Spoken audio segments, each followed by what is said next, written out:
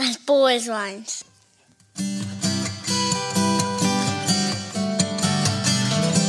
As bold as lions. As bold as lions. As bold as lions.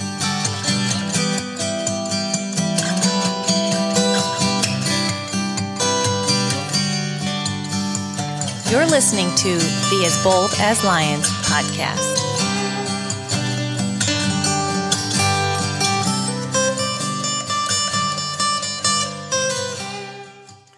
Hello, my name is Derek Charles Johnson, and I want to welcome you to the As Bold as Lions podcast.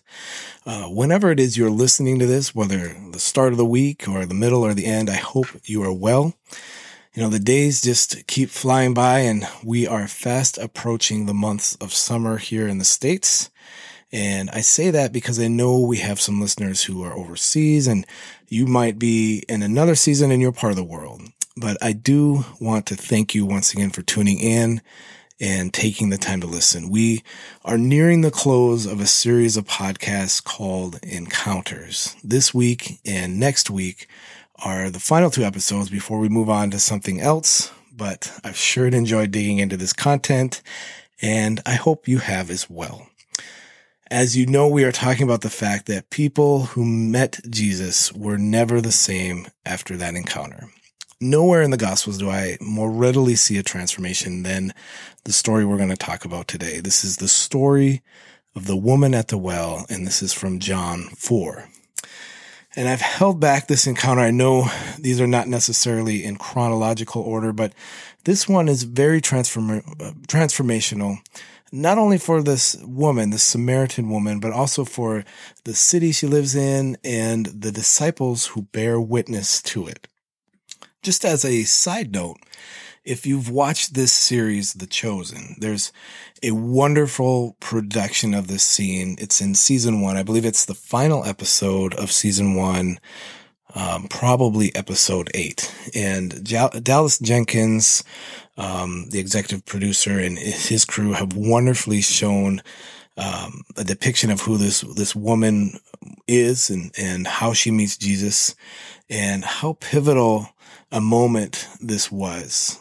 And just a spoiler alert, season 2 kind of starts out with the disciples. They're still in this town. They're ministering with Jesus as he teaches and performs miracles. And I just want to say it's good stuff. I highly recommend checking out The Chosen if you haven't. It's on YouTube. I believe they have their own app as well where you can watch individual episodes. They've live streamed them to Facebook.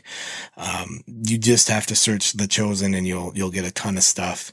But go check it out, watch some of that and just see for yourself just some of the, I guess you could say Hollywood, but I don't even want to say that. It's just some of the opportunities that we've had to use creative talents and arts to show what maybe life was like back then and using scripture to really kind of flesh out visually some of these things that we've been talking about and just the pages of scripture. It's great stuff. Without further ado, I'd like to read from John 4 as this encounter takes place. And again, this is a longer passage, but I feel it's worth reading in its entirety, kind of just sets up the rest of our discussion. So this is John 4. It's verses 1 through 42. I'd encourage you to just listen along. And if it's helpful, try to imagine this scene playing out in your mind. Just kind of imagine what this was like. And here we go.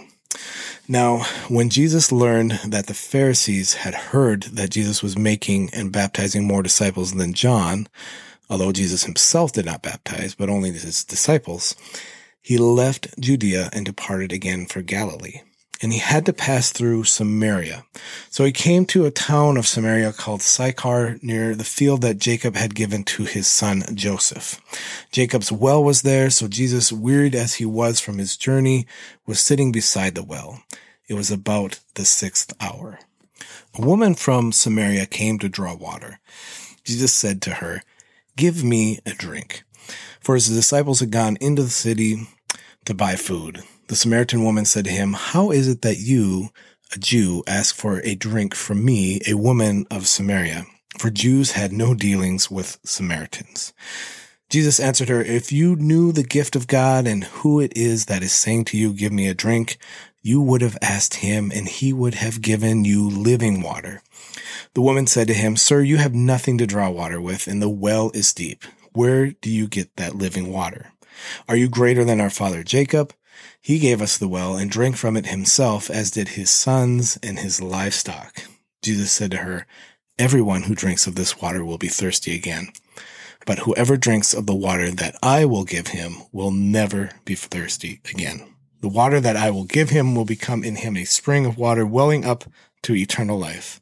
The woman said to him, "Sir, give me this water so that I will not be thirsty or have to come here to draw water." Jesus said to her, "Go call your husband and come here." The woman answered, "I have no husband." Jesus said to her, "You are right in saying, 'I have no husband,' for you have had 5 husbands, and the one you now have is not your husband. What you have said is true." The woman said to him, "Sir, I perceive that you are a prophet. Our fathers worshipped on this mountain, but you say that in Jerusalem is a place where people ought to worship." Jesus said to her, "Woman, believe me, the hour is coming when neither on this mountain nor in Jerusalem will you worship the Father. You worship what you do not know. We worship what we know, for salvation is from the Jews. But the hour is coming and is now here when the true worshipers will worship the Father in spirit and truth, for the Father is seeking such people to worship him. God is spirit, and those who worship him must worship in spirit and truth." The woman said to him, "I know that Messiah is coming, he who is called Christ. When he comes, he will tell us all things." Jesus said to her, "I who speak to you am he." Just then his disciples came back. They marveled he was talking with a woman, but no one said, "What do you seek?" or "Why are you talking with her?" So the woman left her water jar and went away into town and said to the people, "Come, see a man who told me all I ever did. Can this be the Christ?"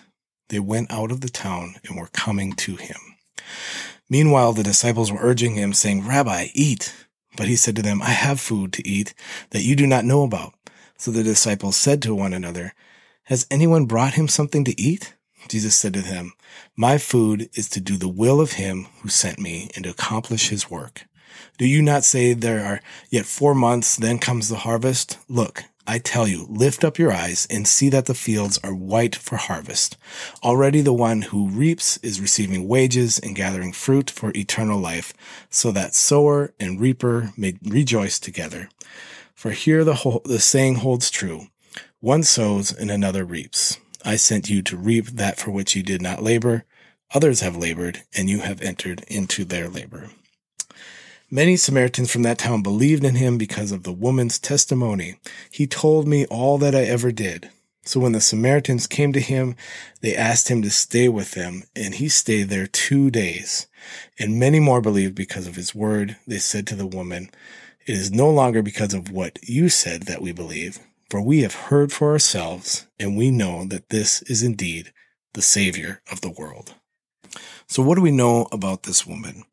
Well, first of all, she is a Samaritan, and this is a group of people that the Jews considered sort of half-breeds. These were people that, if you go back to the Old Testament, these were people not deported by the Assyrians when they conquered Israel. They still believed the law. They had their own place of worship, but it was separate from Jerusalem. They came to be hated by the Jews, and when somebody had to go through Samaria, they'd often go out of their way. A Jewish person would often go out of their way to go around the area, just to avoid these people. It'd be several miles out of their way. Secondly, this woman, she's a woman. Seems obvious, but it's worth noting. And we realize that from this encounter and just from other things in the gospel that Jesus places special emphasis on women in his ministry. They were not considered somehow second-class citizens. Third, she had several failed marriages, 5 to be exact, and she was living with a man who was not her husband. Jesus' understanding and conveying of this to her is the moment she realizes there's something different about him. She knows he is a prophet. she comes to the well in the middle of the day. This is probably to avoid other women and just other people that maybe would judge her lifestyle. It would have been hot, would have been just a time where, not normally you probably would want to go to draw water because that would be, a pretty exhausting thing to do. Finally, she understands scripture and she knows that Messiah is coming.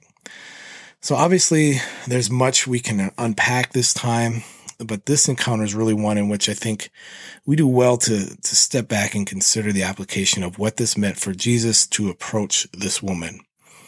With his desire to go after the unlovable, the throwaway member of society, and the neglected, we also see our own call to do the same. So here are some takeaways. First of all, Jesus, in going to Samaria, shows that the gospel is for everyone. We know the disciples come back. They're marveled that he's talking to a woman. They're kind of surprised by it, I think. And Jesus, by going to Samaria and by engaging in conversation with this woman, shows that there are no places that the gospel should not go. So when we think of outcasts and we consider the truly marginalized folks of society, how do we reach them with Jesus' message? How do we reach those in our lives who we might view as unlovable or unapproachable? We should pray for God to open doors and give us on-ramps into hearts and lives so that we can share the truth with them. Secondly, there is power in testimony. Jesus ministers to this woman, and she is compelled to go back and tell the whole village about him. Many others come to know Jesus because of her testimonies. He told me all that I ever did. And when someone is transformed, people, they want to understand why. Why is this person different? And I think that was just kind of intriguing to them about how this woman had changed. And at first they went to Jesus simply because of what she said. But then they had their own experience with Jesus for themselves, and they themselves believed. They said to the woman, "It is no longer because of what you said that we believe, for we have heard it now for ourselves, and we know that this is indeed the Savior of the world." So this lady's testimony, it's compelling. It's drawing them to seek this out on their own, and they themselves believe. Finally, Jesus gives us living water. This kind of sets up the whole story. He parks out at this well, and it's not on accident. This final point recognizes that the thirst that we have before we met Christ and the thirst that others have, that they need to know him, that's a real thirst. And Jesus started with physical thirst. He started the conversation there. He says, "Give me a drink." And Jesus, he wasn't there to play games. He didn't ask her this to be coy. He uses a drink from the well to set up the notion that there is a living water that satisfies beyond just the everyday thirst of the moment. And this woman was searching, 5 husbands. She's now living with a man who's not her husband. She was somehow hoping that relationships, somebody would come along and fill the void, the need that she has. Either that or each relationship just kind of turned her out because none of these men wanted her. We don't know. But she kept going on to the next one and the next one and the next one. And it's kind of like that temporary thirst that's quenched by getting some water, but needing it again later and needing it again and always coming back being thirsty. So how refreshing is it to find living water?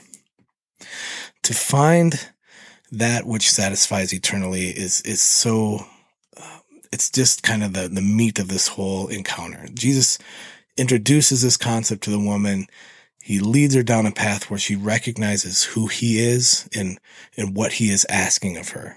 And we see this with each of the disciples in their calling. They maybe don't understand all that they're entering into, but they leave everything to tell others about Jesus. And this woman is saying, "This water is good. It is amazing. You're never going to thirst again. You need to come and see this man." Guys, there's so much more that we could take away from this account. And it's really an encounter that I think we should keep coming back to because it drives our mission and our goal to evangelize, to tell other people about Jesus. This woman is actually a great example for us. And it's also a great example of just who we should be trying to reach in going forward with, just to preach the gospel. We are the woman at the well to some extent. We all come to Jesus in our broken state. We're full of sin and shame. And Jesus doesn't come to offend us or condemn us. He gently exposes our heart and at the same time our need for him. That's how he approached this woman. And I hope that as you journey in faith, a relationship with him, that you feel his approach in the same way, that he's always gently guiding. He's gently compelling you to draw closer, to go deeper, and then to step out in faith to tell others. Guys, I cannot wait to finish up this series next time as we look at a final encounter. This last one will be a bit out of the box for where we've been throughout these 8 episodes, but I believe it's a true heart change and it's a true motivation to see things clearly after being in the presence of our Lord. Can't wait to dive in again with you. I leave you with Ephesians 5:15 through 17. Be very careful then how you live, not as unwise, but as wise, making the most of every opportunity, because the days are evil. Therefore, do not be foolish, but understand what the Lord's will is. Amen. Guys, God bless. Hey guys, this is Derek Charles Johnson. You have been listening to the As Bold as Lions podcast. I am a blogger, a songwriter, an artist. And if you've been encouraged by this podcast, please go ahead and subscribe and share, and head over to DerekCharlesJohnson.com for more encouraging content. God bless.